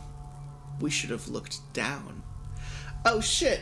I love reptilians. Reptilians are like one of my favorite aliens, you know, from the underground. That would be great. Let's do it. Ground worms. Death worms. Death worms. Big old lizard boys coming to hang out. Bring me the lizard boys. I mean, I guess you want them to appear for a different reason, but I just want to hang out, you know? I don't know. I want to know what they're doing down there. Like, do they have rooms? Are they just tunneling? Like, I have a lot of architectural questions. November 20th, 2016. In a matter of days, the following terms will have meaning to everyone in the world. That which grows through our heels. That which tastes our skin. That which fills our pores. That which empties. Okay. Is it gonna be another one? November 21st, 2016. Laura is dead, Gus is dead, Muhammad is dead, Mess is dead. Everyone's great. November 22nd, 2016. Where can one go when everywhere is a trap waiting to be sprung? I feel as if I'm navigating an endless minefield with every step having potential to be my last. Everyone is staring at the sky with hope in their eyes. Everyone is going to die. November 23rd, 2016. We shouldn't have gone looking for them. November 24th, 2016. Roger is dead. He is standing right in front of me. November 25th, 2016. That which grows through Roger's heels has reached his calves and thighs. His neck is still craned skyward, and his beatific smile has yet to slip. His death mask is one of hope and astonishment. His body is being digested as he stands. November 26, 2016. The last of our group received a message from the other side of the base. Everyone is to remain silent. I refuse. Even if I'm dead by the time this is released, people can still say they had some warning. It may be too late. November 27th, 2016. Dr. Franklin is dead. He was taken while in the shower. I was called to officially verify the cause of death, as if it were possible to have been anything other than what was already obvious. He was rooted to the ground, and they continued to grow through the tile floor. As I watched, his Achilles tendons snapped and rolled up into his calves, but he did not fall. The growths seem to be moving faster now. Their tiny tongues flick over his skin. November 28th, 2016. Laura, Gus, Muhammad, and Ness have started to undergo Phase 2. Their pores are stretching. The stalks are starting to push out. We can see the entities moving through their bodies. How such enormous pressure can be contained by skin is a mystery I hope to die before uncovering. Muhammad has connected to Gus. Laura and Ness are growing away from the cluster. Seabirds are dying. November 29th, 2016. Roger has connected to Dr. Franklin across a space of 250 yards. There appears to be no material strong enough to block the connections once they've started. Both Roger and the Doctor have gone into Phase 2 faster than any of the others. November 30th, 2016. The eruptions from the ground are reaching into the sky to capture birds. It began with a few in the vicinity of the Laura, Gus, Muhammad, Ness cluster, but it has spread island-wide. The highest burst point appears to be 1,200 feet. December 1st, 2016, one of our watercraft discovered a blue whale 5 feet below the surface. The animal has been rooted. Further investigation shows a 200 swath below the whale has also been rooted. Some of the affected has reached Phase 3. December 2nd, 2016. All the dead on the island have entered Phase 3. The entities are emptying out of the pores and transforming the ground below. The birds, which have been rooted mid-flight, are raining the substance onto the ground and water below. The new biology is beginning to take hold. It's becoming harder to breathe. Like Maroon 5. December 3rd, 2016, the first report of rooting on the mainland came through overnight. There is nothing left to do but wait. If the lights give you any pleasure, just keep watching them. Just enjoy the moment for as long as you can. I'm sorry. That was, wild. I actually liked that a lot. That was crazy good. Yeah, I really liked... That was crazy good in the same way, conceptually, Bird Box is crazy good. Mm-hmm. It's only on execution of an hour and a half or close to 2 hour long movie where you realize the rules kind of collapse in and, make things not as scary anymore. Mm-hmm. But, something about the nonsense, choice making that was taking place. Just kind of and then that guy got taken, and then, why not everyone else, what's the end game, what's the possibility here? And it seems like at some point, complete biological overhaul. Yeah, exactly. I don't know how to quantify that, but yeah, it seemed... I know what you mean, though.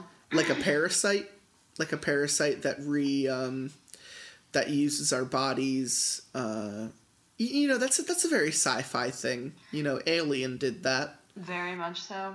I also like the plant-based, a weird, plant life kind of thing. I think that's fucking cool. Yeah, tendrils, tentacles, always been a very, very alien thing. Biology, roots and plants, that's very fun. I got a very fungal mushroom kind of spore sort of thing. Yeah, I was gonna bring up either Last of Us or Invasion of the Body Snatchers. Yeah, definitely. Plant-based sci-fi.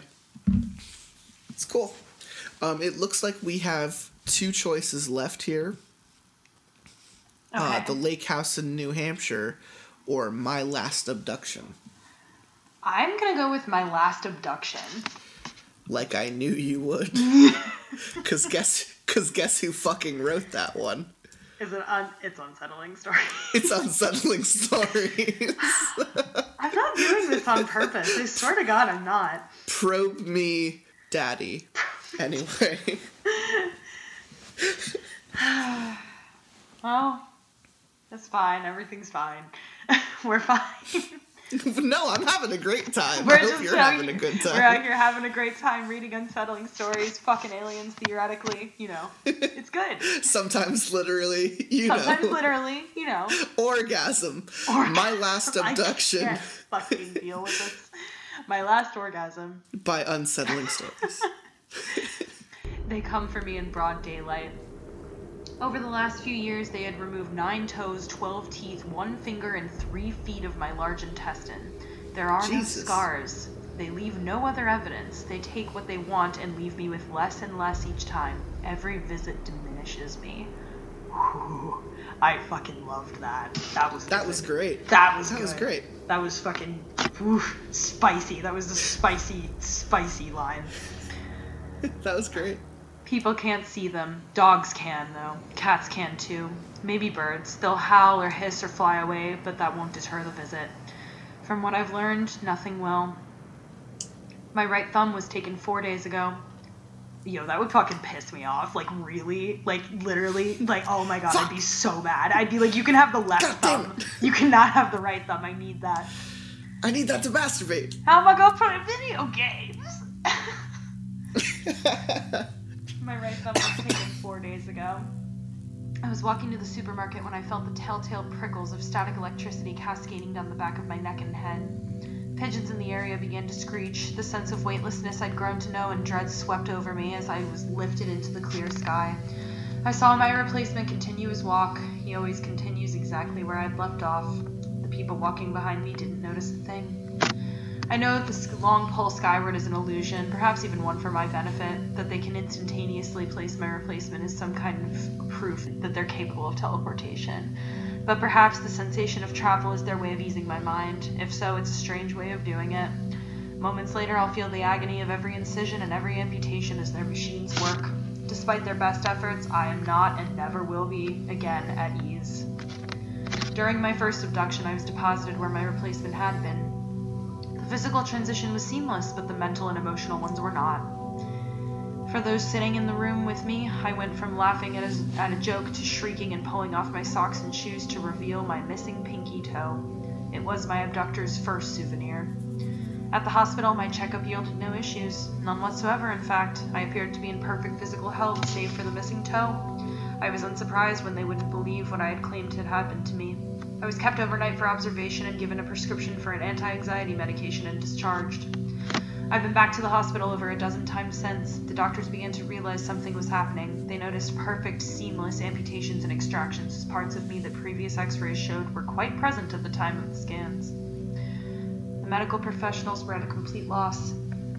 As I mentioned before, 4 days ago, my right thumb was taken. I didn't go to the hospital after I was deposited back into the kitchen of my home. 3 days later, I lost my left hand.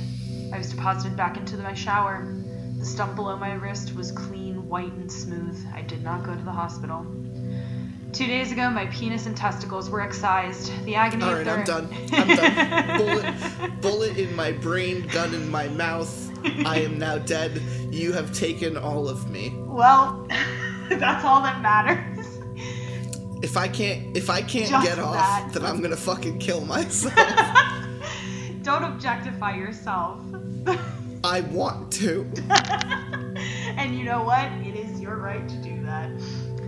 Thank you. You're welcome. The agony of their amputation was exquisite, hideous, and profound. The pain disappeared when I returned. I immediately went to the hospital where I remain. The head of the hospital made many, many calls. No more than a few hours later, I was visited at my bedside by people in black suits. They made me sign documents that I'm invalidating as I type this. The Men in Black, Will Smith himself. The Men in Black will only show up after your dick gets chopped off. If you're a living Ken doll, we want to know how and why. Because it terrifies us. You can lose your hand, your thumb, intestines, anything else, but if you lose your dick... But nah, they took my dick! Before dawn this morning, I was taken again. It was the first time I was abducted at night. It was also the first time I saw the faces of my abductors.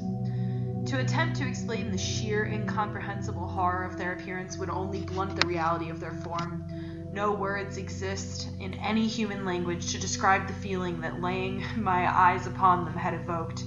The word incomprehensible dwarfs the word horror, and I've never felt so frightened in my life. Not until mere hours ago. When I was returned, I knew nothing had been taken. The machines that had stolen so much of me had not been used. Something new had been employed. Something worse. Something alive. I was swapped with my replacement and found myself where I'd been beforehand, my hospital bed. I began to scream with a force that caused blood vessels in my eyes to burst. Before anyone could arrive, I started to feel what had been done to me. They didn't question my demand that they scan me. They didn't even hesitate. When it was over, no one spoke. No one even looked at me. Their eyes were glued to the screens. 2 pairs of them began to leak tears down horrified faces. That was all the confirmation I needed. I'm typing this with the laptop I'd been given to compose my last will and testament, but I have nothing to give and no one to give it to. This is more important.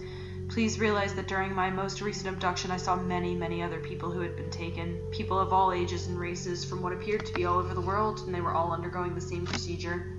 I don't know how much longer I have. By the looks on the faces of the hospital officials and doctors who saw the scans, I can't imagine it's very long.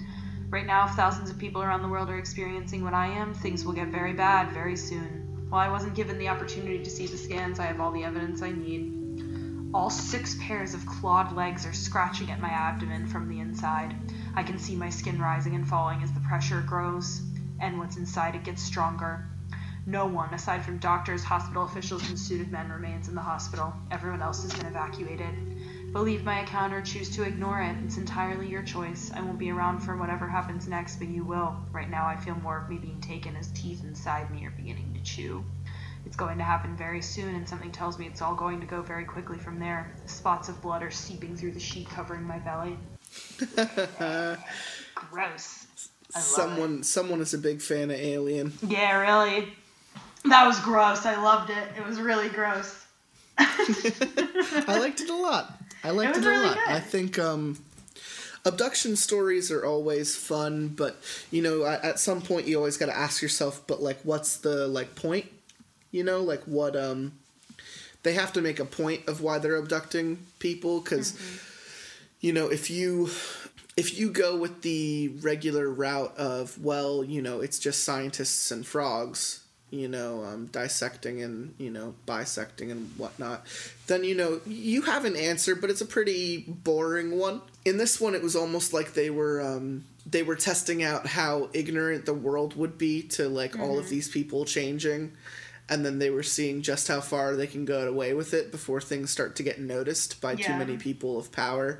And then at that point, they turn the body into a weapon. You know, they turn it into a parasite incubator of some kind. We are meat, after all, and meat is a good house.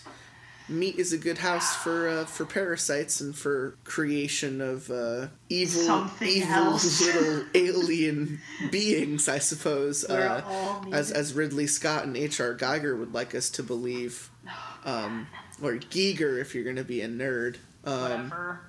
But anyway, I like that story a lot. Yeah, I did too. It was really... I feel like I just keep saying gross, I love it, but that's exactly how I feel about it. Because it's accurate. Yeah, it's just disgusting. I love it, but it's disgusting. So that brings us to our last story of the night, bringing it back to what we started with, some Reddit no sleep. And this story is called The Lake House in New Hampshire. I was going to post this from my actual account, but because I have some shred of credibility here on Reddit, I decided to make this throwaway. I've had many supernatural experiences, but this one was very different from all the others. The horror from that night sticks with me to this day, and I often wonder if I'm due for a repeat experience. Please refrain from suggesting that I'm crazy or trying to proffer alternative explanations. I've considered the alternatives, and I'll gladly accept any of them. I often vacation at a relative's summer house at a small lake in the woods that feeds from Winnipesaukee in New Hampshire. It's what you'd expect from a tiny census-designed place along a 50-mile stretch of north-south highway. Mostly tiny bungalows and summer houses, some antique stores and old barns, one small grocery store, and a pub/bar. My family had visited the town for a week or two every summer since I could remember. I know the immediate area like the back of my hand, but it's still easy to get lost on those dirt back roads and end up in the thick of Maine's woods accidentally. Several years ago, I was vacationing at the lake house and still awake, reading around 2 a.m., feeling kind of antsy, but not especially uneasy, and not quite ready for bed. I went outside for a cigarette and walked down to the dock to smoke it.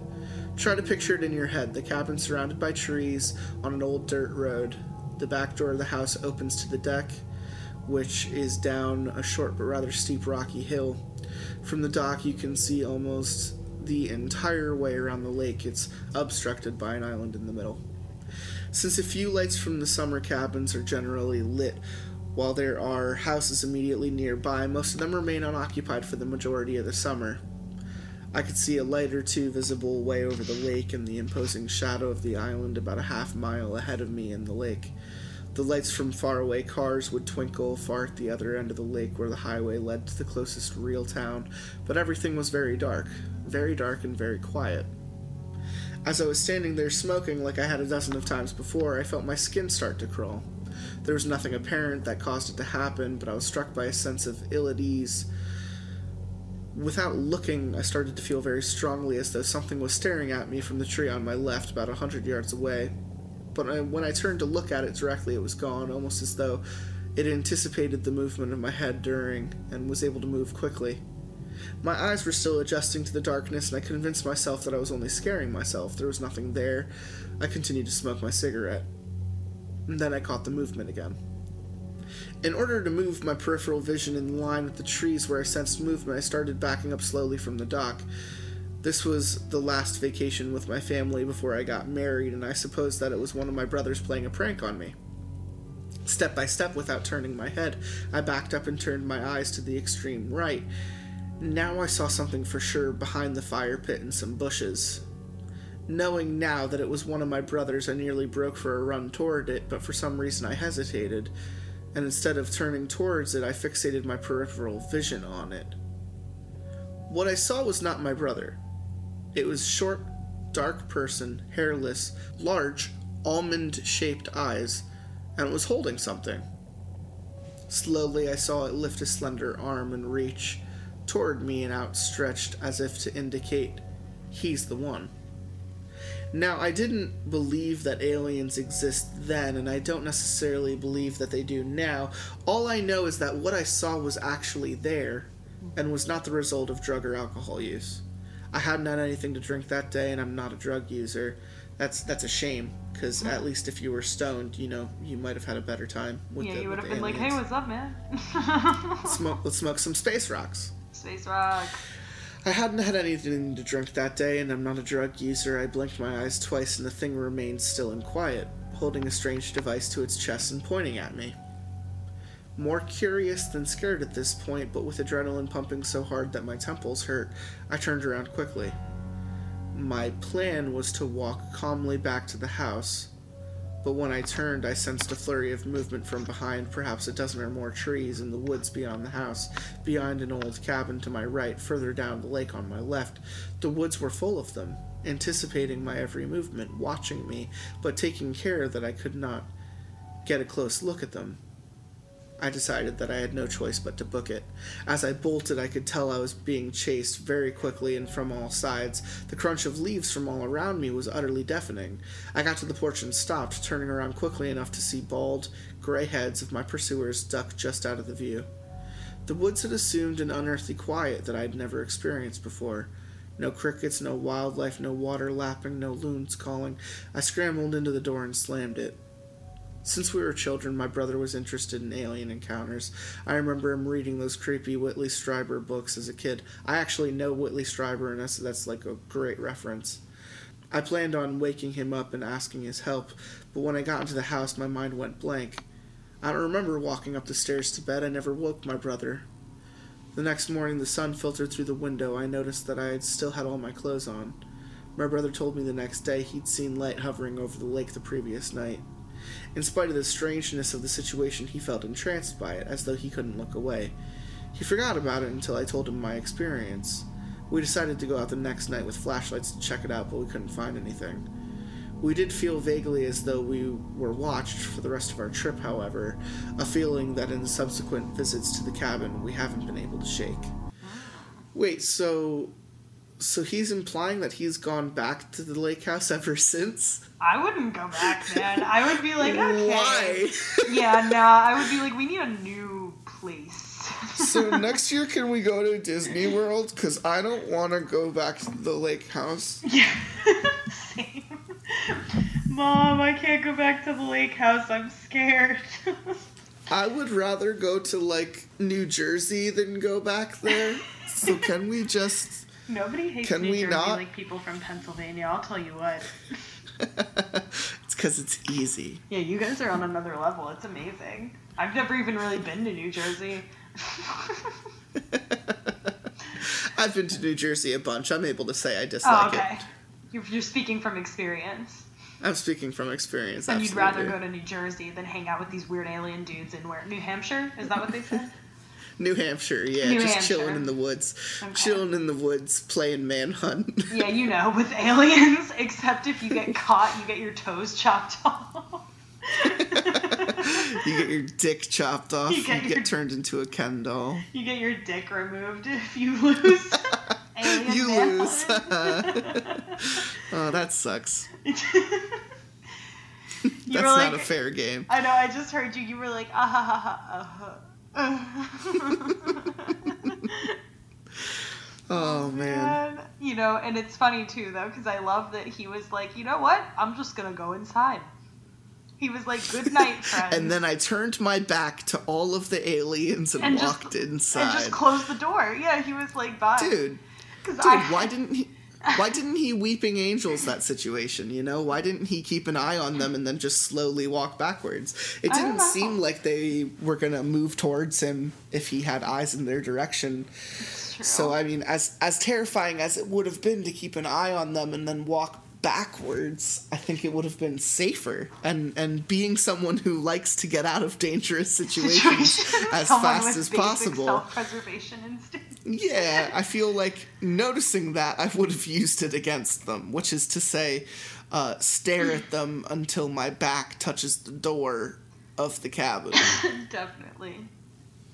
Yeah, it was fun. It's funny though, because I can't like shit on him for just like, you know, being like good night and closing the door, because like I was recently living in like a really old house with like a roommate and then like my roommate's family, and we like the house is really old, and there was this one night where I was laying in bed and and I was like, you know, the room was dark and everything, and it wasn't that late, but it was like 2:00 in the morning. And I swear to God, like, it was a basement room, so you really can't hear a lot going on out in the street because it's so deep in the ground. And it was also so late, like, there's nobody on a residential street that late on, like, a Tuesday night, because it was during a weeknight. And I was just laying there, and I swear to God, I heard, like, a voice, like, say something, like, in the room. I couldn't tell you what it said because it didn't sound like words. It was really weird. Like, in the room. That's dope. Like, audibly, like, in the room. Like, it was a person, like, within. Like, it couldn't have been outside because it was too clear. It wasn't muffled at all. But it also wasn't words. Sure. It was really weird. And I was like, what the fuck? I was real nervous. And then I, like... I sat up and I looked around. I didn't see anything. And then I laid back down on my back and I heard like a voice go like, psst, like at a sleepover, you know, like a little kid. And I literally like, I got mad. I was like, what the? I was like, fuck you, ghost. And I rolled over and I went to sleep. I will fuck you, ghost. I was literally like, I was just salty because I was like, this bitch wants attention. And I want to go to sleep, so I'm going to go to sleep, and you can go fuck yourself. And then I rolled over and went to sleep. And ignored it. I mean, that's totally okay. To play devil's advocate a little bit, having lived in a basement for, like, a very long time, I will say acoustics will play against you. Oh, yeah. I have this one angle in my room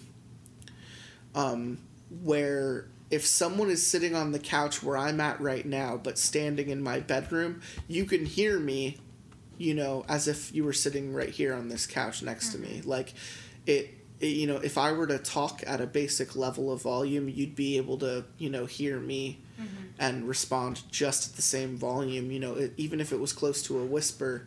You know, I've had some really weird experiences down here where, like, a friend in the middle of the night, you know, like, can't see where they're going, and they'll just be like, hey, help, I can't see where I'm going. And I'll be like, oh, there's a light switch on the right wall, but I'm, like, in my bed just kind of saying it out loud for this entire room to hear. And you've never been to my place, but, like, I have a pretty big, you know, pad down here. Like, it's a pretty big, this is like a party room. Like, there's a lot of space. So it's weird, and I will say that acoustics will definitely fuck with you. Oh, without a doubt. No, like, you know, there's no telling if it was, I'm not going to say, because I'm generally a very skeptical person in general. Like, I'm also not trying to deny you. No. I thought that was a great story. I'm just like, devil's advocate is like, I've had very similar experiences down here. It's like, you know, in the moment, it's just, I think that I learned more about myself than I learned about ghosts in that moment, because Fuck you, ghosts. In the moment where I really, like, you know, and of course getting up the next morning, you're like, okay, like, probably not, it was probably just whatever, but, you know, at 2 o'clock in the morning alone, I was like, that's a fucking ghost. I was like, all bets were off. And when I was completely convinced that it was a ghost, I went to sleep and ignored it. And I just, like, I don't know what that says about me as a person, but my roommate, when I told him the next morning, he was so mad at me, because he's like 150% like believes everything, like terrified of everything as far as ghosts and the supernatural are concerned. And he was like, what is wrong with you? He was like, are you fucking kidding me? You went to sleep? If that had been me, I would have never slept again. I was like, I don't know, man. I just didn't want to give it attention, you know, if it was a ghost. That's fucking hilarious. Yeah, so my spite is stronger than my fear. As a surprise. I also really like sleep, so, like, if I were in a deep sleep and something woke me up, I'd be like, fuck you, come on, I'm trying to sleep. Good night. Nice try. Come back later, you know? Come back at a better time. Hour. Haunt me at a reasonable hour. I promise you, I'll be a lot more scared later. I'll really ham it up, I promise. You won't be disappointed. Me seeing a demon child at the end of the hallway and just shutting the door in its face. Oh, shit. Well, this was Extraterrestrial 3, Probe Me Daddy, episode 124. Lots of pasta here with Cannibal Siren. Out of all of the stories we read, which one do you think you liked the most? Oh, that's tough, actually. Because I really liked The Roots of Change a lot. I really liked that one with the log and, like, the gross, like that was really different, I think, than what I'm used to seeing for aliens, so I was down for that one. But, I don't know. I liked that one a lot. I also really liked the Bubbles story. It was gross, but I loved it. Bubbles was good. I think We Know You Are Out There is going to stick with me for a little bit. I just like the narrative and the way it was told. You know, you don't read many alien stories from the alien's perspective, and that's why I like the the meat story at the beginning. Yes. You know, it's like it just gives a really funny, almost you know, like a British humor perspective of what aliens probably think of us, you know, looking down at us. I'm sure people who have listened to the other Alien episodes know that I'm a firm believer that the only reason why aliens haven't made themselves known to us is because they're probably worried that we'd try to, like, fuck them or eat them, and just don't want to deal with that. And we're on the same page in that sense. So viable. I think it's that. I think we're the weird guy that no one wants at the party. I thought that was a really good metaphor that you used. I like that. Thank you. He's the weird guy you don't want showing up. No, because he's gonna come in, he's gonna, like, drink all your beer and ruin everything, make a ton of people uncomfortable, and then you're not gonna be able to get him to leave. Yeah. He won't know when it's time to go home. Telling someone like that, like, you will pay for their Uber if they just leave. Get the fuck away from you, yeah. And that's how I think aliens feel about us. They're like, yo, we don't ever want you guys to come near us. Oh, that's fucking hilarious. I feel like you've put into words, like, a feeling I've always had, but haven't been able to accurately express. So thank you. About aliens or about weird guys at parties? About how aliens feel about people. Yeah. Yeah. I appreciate that. I like saying that I like the idea of them being inconvenienced by us being like, let's fuck. They're like, no. You are my meat sack. That has to be, like, just think about it. Think about interdimensional beings that hop through space and time, and then they come across these little hairy things that just want to fucking eat all the time. And there are two things that are going to happen to them. They're either going to get fucked or they're going to get eaten. And at that situation, I hold a mirror to humanity and say, do I want to be fucked or do I want to be eaten? And being a human, the answer will always be fucked. But, like, we look at chickens, we look at animals, we look at little things, cute little animals, and the answer is always eaten. We're like, delicious. So the answer is always eat. And that makes me think aliens are either worried that we're gonna fuck them or eat them. And, like, I can't help but agree that isn't a party I want to show up to. Yeah, I get it. If there's a party where I only have two options and that's to get fucked and eaten by something undesirable, yeah, I don't think I'm gonna show up. Yeah, the risk is twofold. It's you really want to get fucked, but you know that's probably not going to happen. Yeah, exactly. Because you're going to show up and there's going to be no one attractive, and you're going to be like, fuck. Or to aliens, to put it in the original sense of the story, it's like the way they want to fuck is you probably, like, put a finger to their head and then mind meld with them, and then they go, ugh, and then that's it for them. Like, they're done. That's fucking for aliens. Well, for, humans, it's this visceral, friction-based, organic process, and aliens probably want nothing to do with that. Yeah, probably not. It's probably way more intense for them. I do not have genitals. Just touch my brain. Oh. And all of us are like, yes, that is the spot. Oh baby, that is the spot. All the humans are like, this is fucking nerdy. This is fucking boring. Can we get this over with? My balls hurt. Every human ever. Yeah, that's a good summation of that. Yep, good talk. So is there anything else you wanted to say, or any anecdotes you want to leave our audience with after this episode here? I don't have any more alien anecdotes, so I'm just gonna say, if you're out here, aliens, I totally get it. Don't fucking come here. It's the worst party in the galaxy. Do your own thing. And we'll leave you alone. I support you. I support you ignoring us. Ghost humans for as long as you want. Sure. I thought you'd fall back on your last episode, which is, hey aliens, if you're out there, I'm not gonna eat you. Let's fuck. I mean, like, if you're down and you're willing to send me, like, a Tinder profile thing so I can take a look first, then yeah, let's talk. I'm down for an intergalactic Tinder, but, like... Oh, my Tinder profile just says meat sack looking for meat tunnel. That's beautiful. Wow. How How's that working out for you? I don't want to talk about it. Oh, that's fucking hilarious. 2 to the 1, 1 to the 3. I like good pussy and I like good trees. Smoke so much weed you wouldn't believe, and I get more ass than a toilet seat. 3 to the 1, 1 to the 3. I met a bad bitch last night.